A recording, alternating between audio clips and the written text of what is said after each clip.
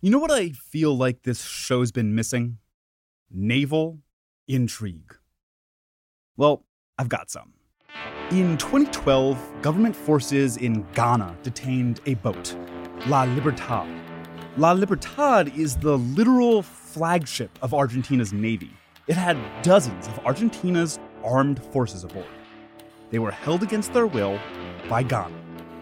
What beef could Ghana possibly have with Argentina? They share no borders, neither is a superpower.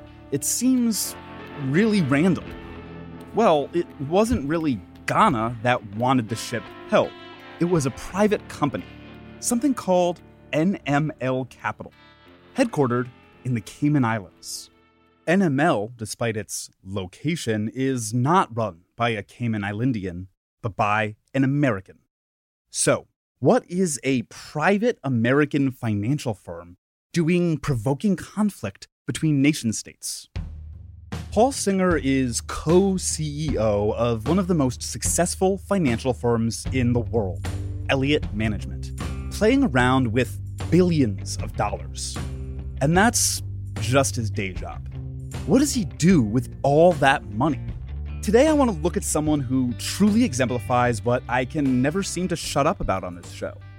That money is power. Money controls power.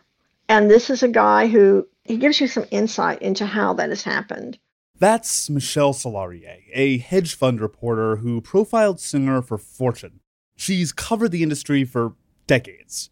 Years ago, as the editor of Absolute Return, a hedge fund industry magazine, Solarier was one of the first journalists to look into Singer and his fund, Elliott Management. He's a man of the past, I think. And I think that the policies and the views and even the way he has made money is part of what's gone on and what's gone wrong with our economy over the last 40 years. So, what did go wrong? The story of America today is the story of unbridled capitalism overall, and amassing of wealth and power in the hands of the few. This is the story of one of those few. Who is Paul Singer? I'm Sean Morrow, and this is Who Is, the podcast from Now This, where we examine power by looking at those who have it. Singer was born in Teaneck, New Jersey, 1944. His dad owned a local pharmacy. His mother stayed at home. The Singers weren't incredibly rich, but they weren't suffering either. Paul goes on to study psychology at the University of Rochester and then law school at Harvard. His first job out of law school is as a lawyer for the housing division of the investment bank Donaldson, Lovekin, and Ginrett. I talked to Jen Viechner, a senior reporter at Fortune who covers hedge funds, finance, technology, about what Singer learned working in law. He trained as a lawyer, where he becomes really fascinated in bankruptcy situations, and he kind of realizes that he can use the court system to manipulate these cases and make a lot of money doing it. Working in law taught Singer that law isn't where the money is. Money is where the money is. Singer gained an insight into how the legal system works that he used to win with his financial firm, Elliott Management. He started it in 1977 with an investment of $1.3 million. It was friends and family. I was a practicing lawyer, and in early 1977, I decided that what I had been doing, managing a tiny amount of friends and family money, was much more interesting than practicing law. In the late 70s, Elliott Management becomes one of the first major successful hedge funds. At the time, hedge funds were still a newish idea. A hedge fund is what they call an alternative investment. So if you think about, the investment vehicles that, or you think about how you and I would normally invest through our 401k, that's what's called a mutual fund or an ETF. Hedge funds are generally reserved for very wealthy investors, as well as companies, people who have millions and even billions of dollars to invest. And the reason that it's called a hedge fund is because it's designed to protect capital. So while they will take a lot of risks, they are hedging those bets. Think of it a little bit like insurance for your investments. Insurance for your investments? I don't even have renter's insurance for the apartment I share with a roommate. Hedge funds are for people who have money laying around. They're generally reserved for what's known as accredited investors. So you need to meet certain thresholds of net worth or salary. Generally you have to be making millions of dollars a year to even be eligible to invest in this. And that's because there is a significant amount of risk to it. Basically, another mechanism by which the super rich keep their money and make more. It could be hugely successful and they can make a lot of money, but at the same time, the average investor doesn't have enough capital.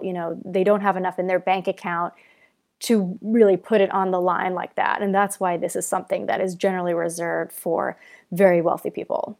Which is kind of a bummer because investing in Elliott Management seems like a pretty good idea. Elliott has more than $40 billion in assets. They are enormous. It has a really strong long-term record. I'm not even sure where it is now, like maybe 12, 13%. Over time, that's incredible. But one reason that he has stayed in business, and as it's the case with most hedge funds that have been around for a long time, the big money was made in the early years because there was not that much money in the hedge fund business, and there were lots of ways to make it. Salaria is talking about how returns are portrayed, and how portrayed returns might not match up to the actual money a hedge fund brings in every year. But still, Jen Viechner sees Elliott as having one of the best reputations in finance, at least for the consistency of its returns. Elliott's really shown an ability to make money when everybody else is losing, and that's extremely attractive to many investors. If you put your money with Elliott, you are very unlikely to lose money simply because Elliott historically has not let that happen. Elliott Management is incredibly successful with something called activist investing. Probably a lot of your listeners think of an activist as somebody who's out there lobbying for clean air or women's rights or something like that. No, these aren't those kind of activists at all. They're lobbying for the rights of shareholders, which is a small group of people that control, our economy. Activist investing works like this. Say you have a lemonade stand. Your buddy, Jeff, invests in your business. He gives you $20 in exchange for 20 shares.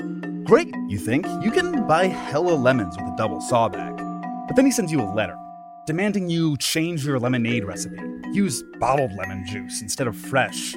Fire your mom as CFO and relinquish control over the stand so Jeff's guys can run it. Jeff has guys, you wonder? Who are these guys? Jeff thinks these are all good changes that will make more money. If you don't agree to Jeff's demands, there will be trouble. Lawyers, more letters, private investigators revealing your sordid past cheating at Mario Kart, Ghana detaining your boat, and you will be forced out as CEO or head lemon squeezer. It's not always this clear cut. Maybe you really weren't good at running a lemonade stand. You were using the expensive and inferior agave syrup instead of sugar, or using those cone drinking cups they have in doctor's offices. The business was falling apart, and you needed to go for the company to make money. But often when an activist investor gets involved, a company's days are numbered. The activist is going to change everything, even if everything was working. They're called activists because they try to create a change at a company, but do it in a very active way. So whereas, the average investor might sit around just waiting for their stocks to go up, activists are really trying to make a difference. They used to be called corporate raiders. If I were them, I would have kept corporate raider. An activist investor doesn't have the same bite. But it really is like raiding. It's a takeover. It all plays out in the boardroom. Every public company by law is required to have a board that governs it. And that's because, when you have shareholder interest at play, you don't want to just leave that decision just up to the CEO. So think of it a little bit like democracy. You want to have checks and balances So that is the role of the board, to hold the CEO and the management of the company accountable, and whatever strategy they're putting forth, to make sure that that is working, as well as to ensure there's no conflicts of interest, and just generally good management. Board directors have a fiduciary duty to the company's shareholders and therefore need to act not just in the best interest of the company, but also in that of investors. Public companies have boards, which are accountable to shareholders. Activist investors like Paul Singer become shareholders and propose changes, which typically involve changes to that board. To avoid messy boardroom battles, most boards will just negotiate with these activists. So activists are generally trying to create a change in a company, whether that's management. Sometimes they want a different CEO, or sometimes they want more say on a company's board. So a lot of hedge funds will say, we'd like 3 of our own representatives to be on your board and therefore have a say in corporate decisions. Other times it's saying, we don't like your strategy. We want you to do something different. We don't agree with this acquisition you've made. We think you should sell it. Or we actually want you to sell part of your company, to another buyer. Or in some cases, it's saying, where they're trying to break up a deal. So a company might be trying to buy another company, and they say, that's a bad idea. You shouldn't do that, and we're going to try to stop you from doing that. There's a lot of jargon in finance, and it's confusing. The amounts of money are so big that they kind of seem meaningless. But a lot of it is fundamentally reducible to that lemonade stand. Buying another stand, getting people to invest in your stand so you can upgrade to a fancier lemon juicing machine, laying off the thousands of employees you had spooning sugar. But back to Paul Singer. Remember, Elliott is the activist hedge fund that sticks out from the rest. Elliott is considered probably the biggest, actually, they're definitely considered the biggest, baddest of the activist investors. Nobody's bigger than them. Nobody is more active. They are the most active activist investor.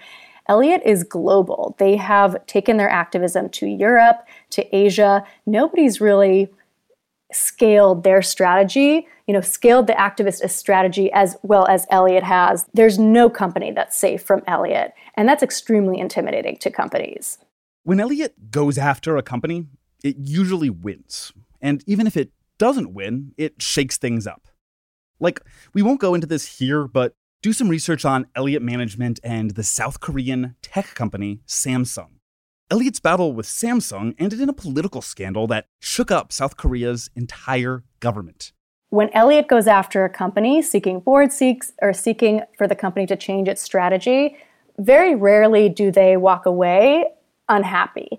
In almost every case, the company will do what Elliott wants them to, and that makes Elliott extremely successful. That's what allows them to make money, because every time they go into a company, they have a really high degree of confidence that the company will listen to them, or that they'll be able to maneuver such that the company doesn't really have a choice in doing what Elliott is asking them to. But don't forget, companies are made up of human beings, not just assets. So what impact does this strategy have on the people who work for the companies Elliott targets? More after this. Paul Singer's Elliott Management is willing to do whatever they need to do to make their returns. The strategy is super clear in Elliott's dealings with AT&T. In 2019, Paul Singer's fund invested in the telecom giant and immediately put out this 24-page letter making a series of demands for major corporate changes to make the company more profitable. It was called the Activating AT&T Plan. Elliott is calling for the sale of assets, operational cutbacks, outsourcing, and headcount reductions. This plan is designed to enrich one shareholder, and that shareholder is Paul Singer.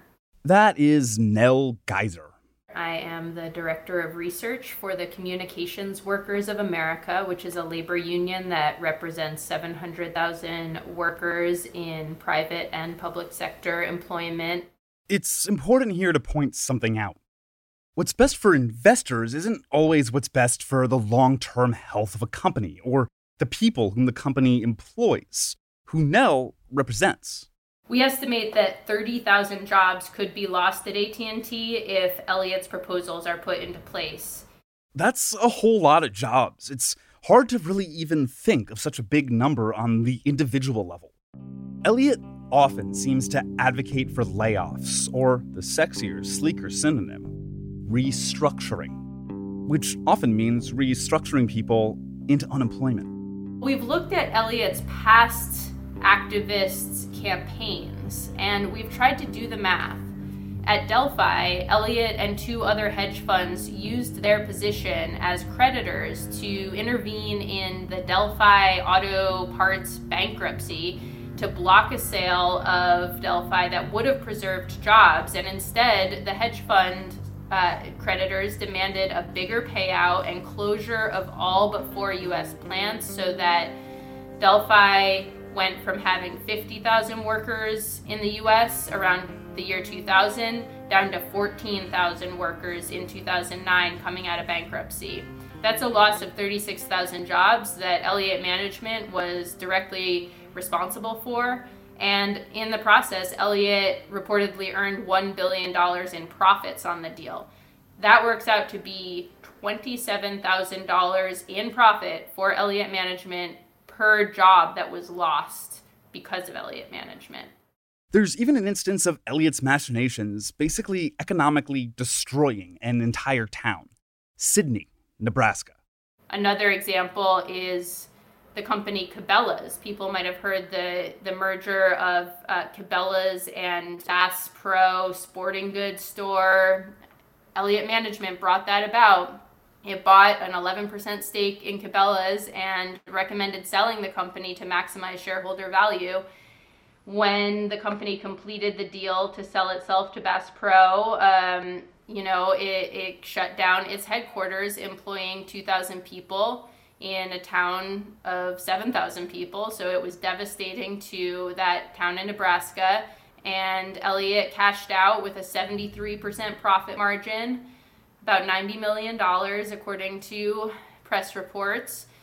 2,000 jobs lost in the process. That's a profit for Elliott of $45,000 per job that it caused to be eliminated.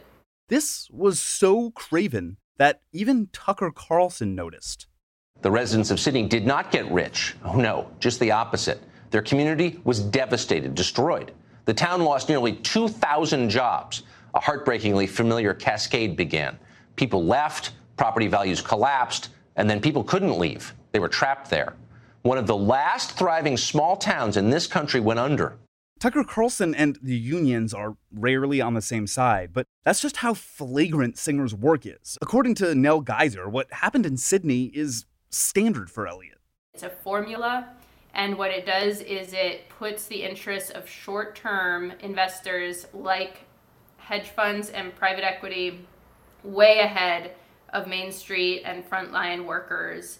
And it's really a vicious cycle in which the investment community is looking for returns, and they are not always looking at the human cost of those returns. Really, in some ways, the rest of Wall Street is complicit because they like to see stock prices going up too based on these short-term financial engineering approaches that Elliott pushes so hard.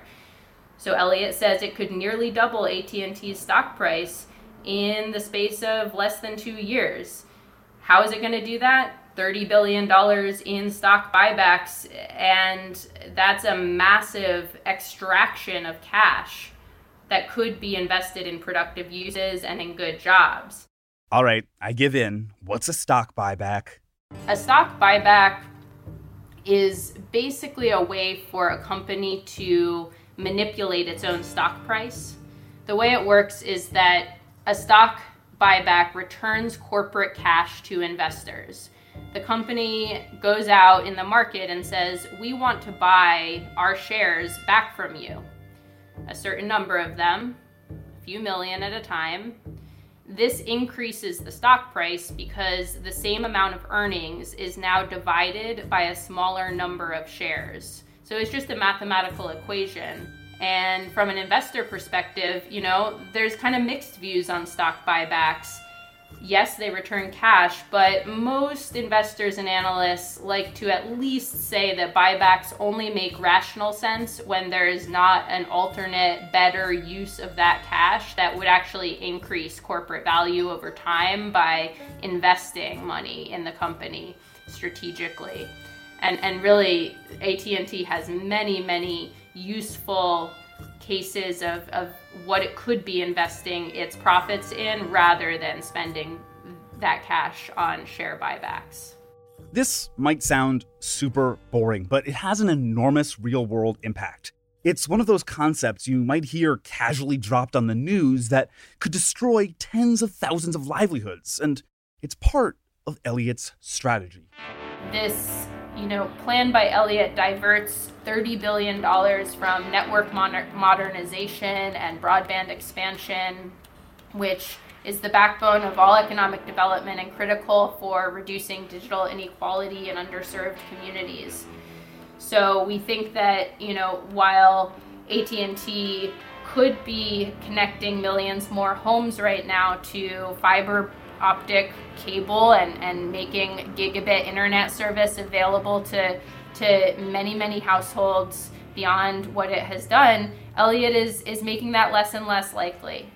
That kind of investing not only hurts employees, but the consumers who could have benefited from this innovation.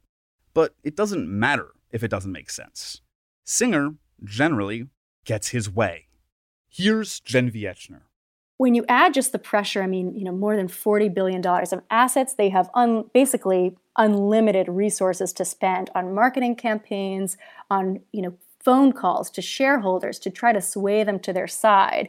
Even private investigators, as my reporting has shown. Whoa. Okay, so we have naval intrigue, boardroom drama, and now private investigators? Elliott does have a history of using private investigators. Some of their investors will go to meetings with executives with a thick dossier of stories and articles and basically ammunition that they can kind of flip through and say, here's all the bad stuff you've done, and we're going to go public with it if you don't listen to us. One thing that's interesting to point out is that Paul Singer himself is not in these rooms. He is not negotiating with companies. He doesn't even sign the letters. He signs off on the campaign at the top, the top level, but he has his deputies who are kind of willing to roll up their sleeves and do that dirty work. A lawyer who used to represent Elliott told me, to do activism really, really well, you have to not only be smart and persistent, but you have to be willing. And not everybody is willing to be the bad guy. So Elliott is willing to be that bad guy. They are willing to cross lines and step over boundaries that others wouldn't cross. Crossing boundaries and crossing international borders. We'll be back after this. Part of what makes Singer and Elliott so successful is that legal knowledge we mentioned earlier. Singer knows the bankruptcy system like I know the facility level of GoldenEye on the Nintendo 64. Elliott is masterful at using legal methods and legal situations to get their way. So they are willing to go to court. They are willing to kind of wage these battles in the court system to force companies to do what they want.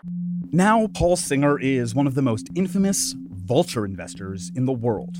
That's not my metaphor. I hope I'm usually more subtle. That's just what they're called. They purchase debt unlikely to get paid back at a super low price.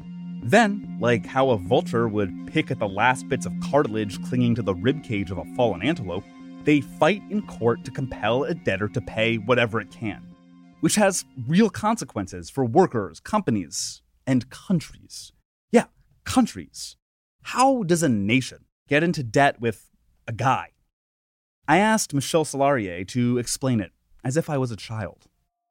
Countries have to borrow money to survive, just like, you have to, the kid doesn't really borrow money, but your parents borrow money to buy a house. And if they get into trouble, then somebody can come along and take over this debt at a very low cost and force them to pay it when they really can't. Buying debts and buying bonds is normal, but Elliott does it in order to sue. Elliott is particularly interested in sovereign debt, or the debt of actual countries, places like Peru and Argentina. Countries cannot file for bankruptcy, so they have to do a restructuring, and they get all the different parties, they have these creditor committees, and they get everybody to agree on what they will accept. Well, Paul Singer and his minions, they said, we're not going to do that. We're going to say, we bought this, we have a contract, you owe us what we paid for it, and we're going to go to court and fight you and get the whole thing. So they had done this before. They had done this in Peru, and they'd done this in Ecuador famously. And in Peru, what was interesting about that case was that Paul Singer was the first time and the only time he was ever in a New York courtroom arguing. And he said, the quote that he said, this famous quote of his that he said in court was that Peru would either pay us in full or be sued. And so that was actually against the law. There was something called a Champerty law in New York that says you cannot buy debt just to sue. This was something that came out of common law in the Middle Ages, people going around buying up the debts of people just so they could sue them. So he fought to overturn that law, and he did overturn that law, and he also overturned that case. And so that was his first big success. But while that was percolating, the Peru situation was kind of unresolved. He went to court with Argentina, but he did not go and file this suit under the name of Elliott, his fund. He created another vehicle so he could hide the name of Elliott as he went in to sue, so nobody would know it was him. And once that law was changed, and he finally sort of backed off on that because it was no longer that important to be anonymous. In fact, it was more important for him to have his name associated with it, because now he became known as this kind of famous, fearsome hedge fund manager who you dared not cross, because he would go to the ends of the earth to beat you. And that's what he did with Argentina. Paul Singer, who runs Elliott, is famous for waging a years-long campaign with the government of Argentina over bonds. I mean, this is a guy who is willing to almost go to war, whether it's countries, whether it's companies, no matter how big, and they will not let up. So how do these obscure legal battles play out in the real world? Elliott Management subsidiary NML Holdings bought up a bunch of Argentine bonds. They were one of many funds to do so. In 2001, Argentina defaulted on all $132 billion of loans during a huge depression. The GDP dropped and unemployment went above 20%. If you don't have the money to pay something and somebody is forcing you to pay it, that's what they do. And if they're pushing you so hard, eventually you have to default. You have to say, I can't pay you anymore. 93% of the creditors accepted a deal that was less profitable for them, but wouldn't destroy Argentina further. Most people want to negotiate. They want you to survive. So they'll say, okay, we agree, we won't take as much money. But somebody can come along and say, hey, if I go outside the norms of society and say, I'm going to bleed you till the very end, that person, because of the way the laws are in this country, and basically, I wouldn't say around the world so much they've changed, but let's just say this country, the way the laws are structured, you're allowed to do that. One person can take advantage of somebody who's down and out, and they can profit off of it. In Argentina, basically, Paul Singer had gone to court. They owned bonds of Argentina, and the leader of Argentina at the time said, well, they'd rather fight Elliott, or they'd rather send the entire country into default before they would pay Elliott on its bonds. Remember that boat from earlier?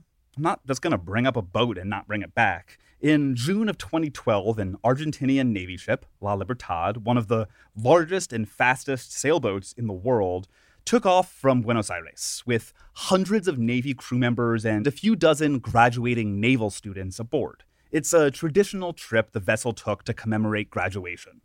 It was meant to make this big journey around the world, traveling up the Atlantic coast of South America, to Europe, and to Africa. It's a beautiful ship, a prideful symbol of the Argentinian Navy. On October 3rd of that year, La Libertad docked in Ghana, the port of Tema. Routine, a part of the journey, but it didn't go as planned. La Libertad and all those aboard were detained by Ghana, but it was Elliott Management who was behind it. Elliott had done what it does best. It went to court. And it was a Ghanaian court that ordered the seizure of the boat. A few weeks into the boat being detained, armed Ghanaian officials tried to board the vessel to move it to another berth, and Argentine sailors pulled their weapons. The situation de-escalated, but it was almost an armed conflict between Ghana and Argentina. Eventually, the United Nations had to step in. The UN Tribunal for the Law of the Sea, which is a real thing and not from Pirates of the Caribbean, demanded the ship be released, and it was. It arrives back to Argentina to fanfare, an air show, televised speeches. Singer and other creditors eventually reached an agreement with Argentina, but the battle has had a huge impact on the 45 million people who live in Argentina. Just like in Sydney, Nebraska, or at any of the companies hit by Singer layoffs, the regular people were the ones who suffered the most. But for Singer, it meant a huge windfall. After it all was said and done, he made like $2 billion on Argentina. People at Elliott would say to me, well, you know, it was a long period. It wasn't as much money as it looks like. But if you divide 20 times, which is a 2,000% by, if my math is right, by 15 years, it still comes out to over 100% return a year on that investment. This is the power that Singer wields. If he doesn't believe a leader should be in place, whether or not he does it directly, he's shown an ability to essentially take out corporate leaders as well as heads of state. And he's by far the only investor who can do that. He's a guy that can sway the balance. He can really interfere in the world's economies and influence the outcomes. But if you're listening to this from America, know this. He's not only exerting foreign influence abroad, he's got a lot of power at home, too. How Paul Singer is controlling your government after this. We've talked about how Paul Singer makes his money, but how does he spend it? Paul Singer probably first came onto my radar maybe around 10 years ago when I became aware that he was a major funder of some of the think tanks that had played a really enormous role in pushing the United States into the invasion of Iraq. That's Eli Clifton. My name is Eli Clifton, and I'm the director of the Democratizing Foreign Policy Program at the Quincy Institute for Responsible Statecraft. And part of my work, and what has actually been most of my career, has been reporting on the intersection of money and politics and U.S. foreign policy. Clifton has taken a close look at how Paul Singer aims to influence United States foreign policy. He is interested in another sort of sometimes fringe aspect of the Republican Party, which is advancing a very aggressive foreign policy, the type of foreign policy that, frankly, Donald Trump essentially ran against, which led to the invasion of Iraq, that pushes us closer to a war with Iran, and that you would sort of say that Paul Singer is very closely aligned with what's known as sort of the neoconservative wing of the Republican Party, who are extremely hawkish, particularly about U.S. foreign policy in the Middle East, and see U.S. foreign policy as fundamentally being a tool that must be used in a very militarist manner in order to keep the world safe for the United States and some of its closest allies, which would include Israel, which is a very important issue for Singer, who has put a lot of his philanthropic dollars toward projects in Israel, as well as advancing Israel's advocacy and stature in the United States. Tens of thousands of deaths in Iraq later, and that's the conservative estimate, those that advocated for the disastrous and lost war, including groups funded by Paul Singer, still have a seat at the foreign policy table. And it's easy for them too, because it's a smart investment. With foreign policy in particular, there's a couple reasons that following the money, I believe, is particularly important. For one, it's actually not that contested a policy space. In foreign policy, very often there's only one side that really is in the room or that has the ear of policymakers. And that doesn't mean that they don't spend anything, but it often means that the amounts of money that can actually, in my belief, strongly influence foreign policy can actually seem triflingly small. It can be a few $1 million here or there, spread out across campaign contributions or through donations to think tanks, and suddenly you can actually be moving the needle in terms of how politicians and policymakers see and understand a foreign policy challenge, as well as what they believe to be the available policy options that are at their disposal. A few $1 million here and there is like literally nothing for Paul Singer, and it's effective. Another bit of smart investing is the type of organizations Singer spends on. By investing in think tanks and other organizations that wage battles in the realm of ideas, Singer molds policy while getting a pretty nifty tax write-off. I think it's important to understand legally what these entities are. And the Foundation for Defense of Democracies, the American Enterprise Institute, and pretty much any other organization that you've heard of discussed as a so-called think tank in Washington, or anywhere in the United States for that matter, are 501c3 nonprofit organizations. Now, that is a very big umbrella of organizations that certainly goes well beyond think tanks, and basically any charity you've heard of is probably a 501c3 nonprofit as well. And 501c3s are rather interesting in that you can't engage in real electioneering activities, or very little. You can't go endorsing candidates, but they can talk about issues in ways that clearly steer the political conversation.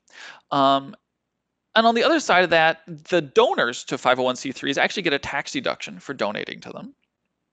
And these organizations do not need to disclose their donors the way that a PAC or a candidate might need to disclose their donors through the Federal Election Commission. So what you get is a great financial vehicle. This stuff works. Think tanks produce research that is often referenced by congresspeople writing legislation and by journalists writing the news. Think tank representatives are held as generic experts without any real insight into who is funding them. So when you hear something positive sounding like Foundation for Defense of Democracies, consider they may not be defending democracies at all. There's real power in the secrecy of think tanks. They absolutely are seeking to influence and ultimately try to capture this realm of ideas or the policy debate around specific issues. When you start to peel back the layers of that, you'll realize that these organizations, they share many of the same funders, and these funders fund many of the same politicians. So these funders are now controlling both the voices that are the supposed experts speaking to the politicians who happen to be also funded by the same people. And now you've created a pretty effective closed feedback loop.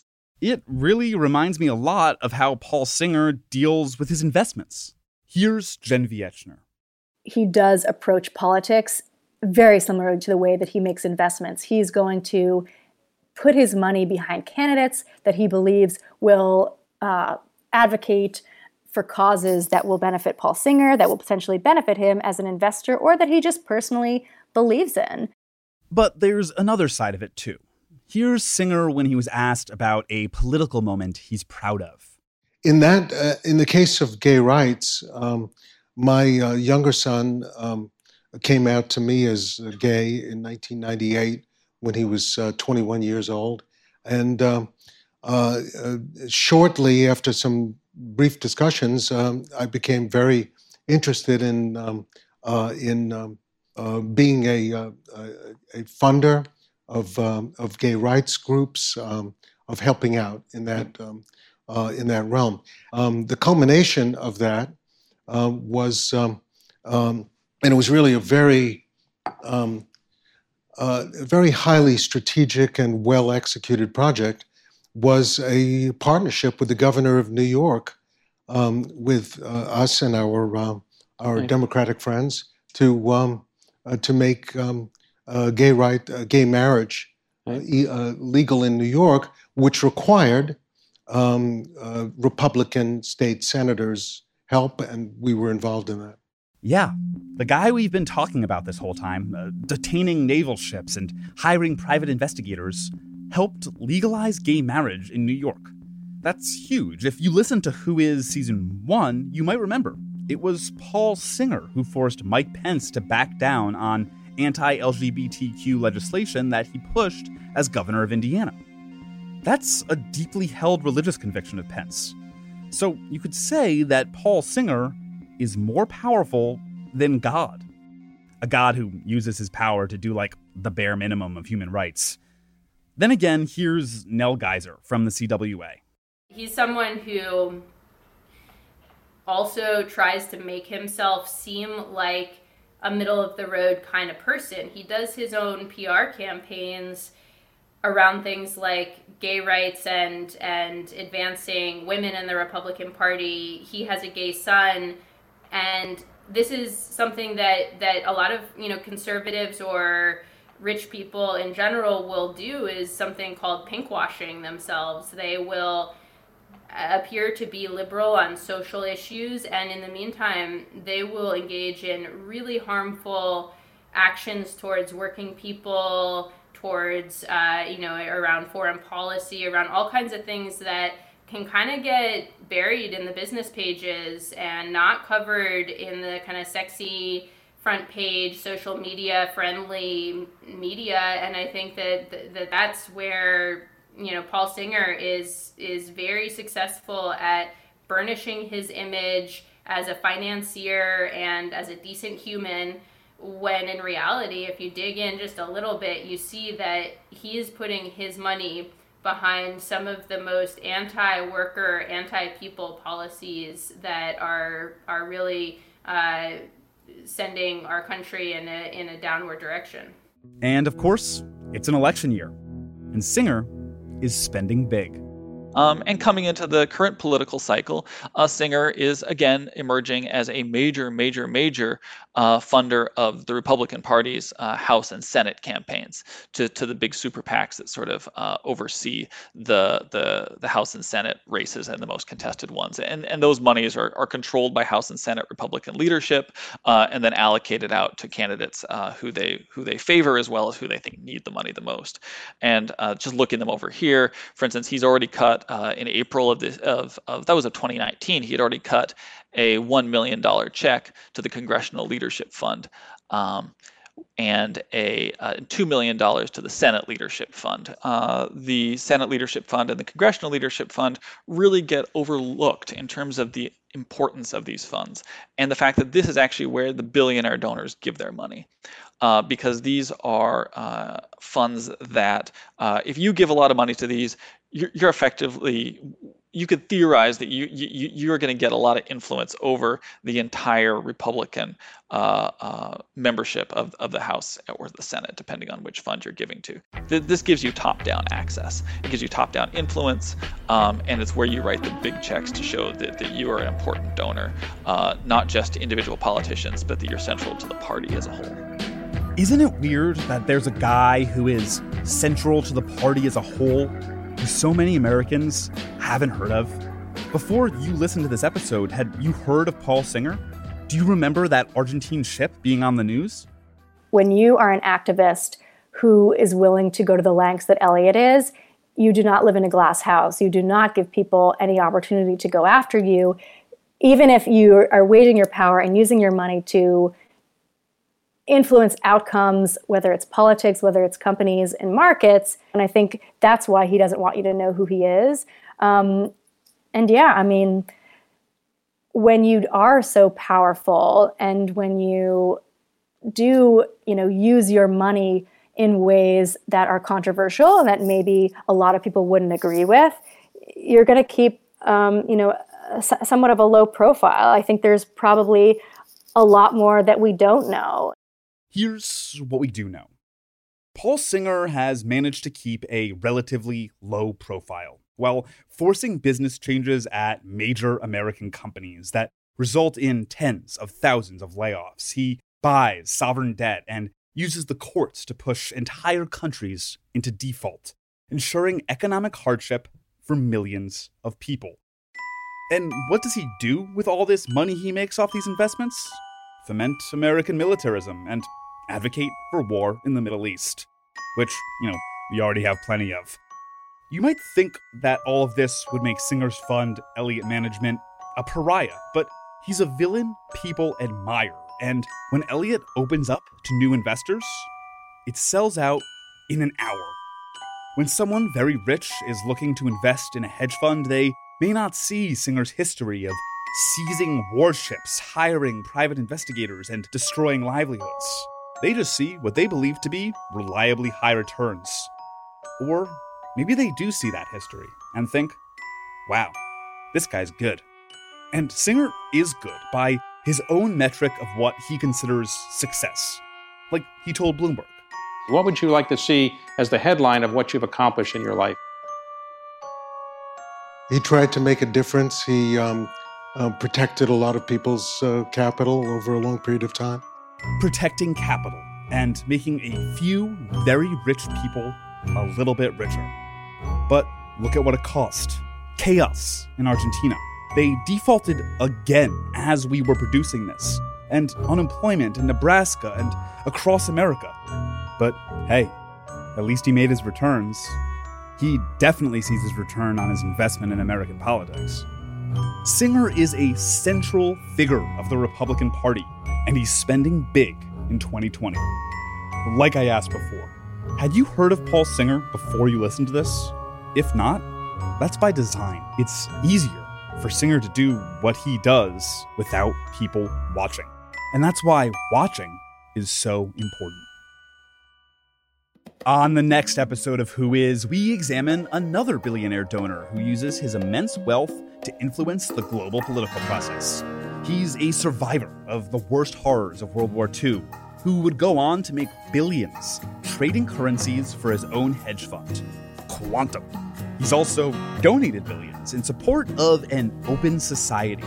And he's one of the most hated, reviled people in the world, accused of being linked to almost every global conspiracy, from QAnon to Pizzagate.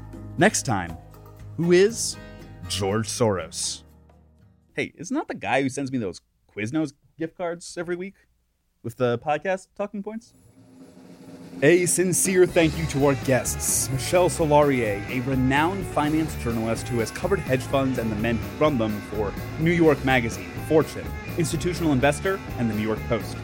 Eli Clifton, an investigative journalist who focuses on how money influences U.S. foreign policy, and research director of the Quincy Institute for Responsible Statecraft's Democratizing Foreign Policy program.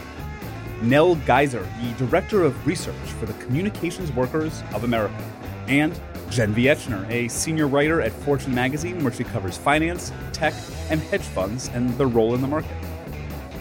Who is a podcast from Now This. I'm Sean Morrow, your writer and senior producer. Michael McDowell is our producer. Kinsey Clark is our associate producer. Editing and mixing by Will Stanton. Production support from Pedro Alvira, Rob Boehner, and Amanda Earle. Ron Flatz is our senior producer. Our executive producers are Nancy Hahn, Brett Kushner, Sarah Frank, and Mangesh Bakuder. At Now This, Tina Exaros is our chief content officer, and Ethan Stephanopoulos is our president. Special thanks to Matt McDonough, Devin Rogerino, PJ Evans, and Elias Acevedo for their excellent work on the original video series of Who Is, which you can find on Facebook and YouTube. Who Is, the podcast, Season 2. New episodes out every Tuesday. If you like the show, don't forget to rate, subscribe, and tell all your friends.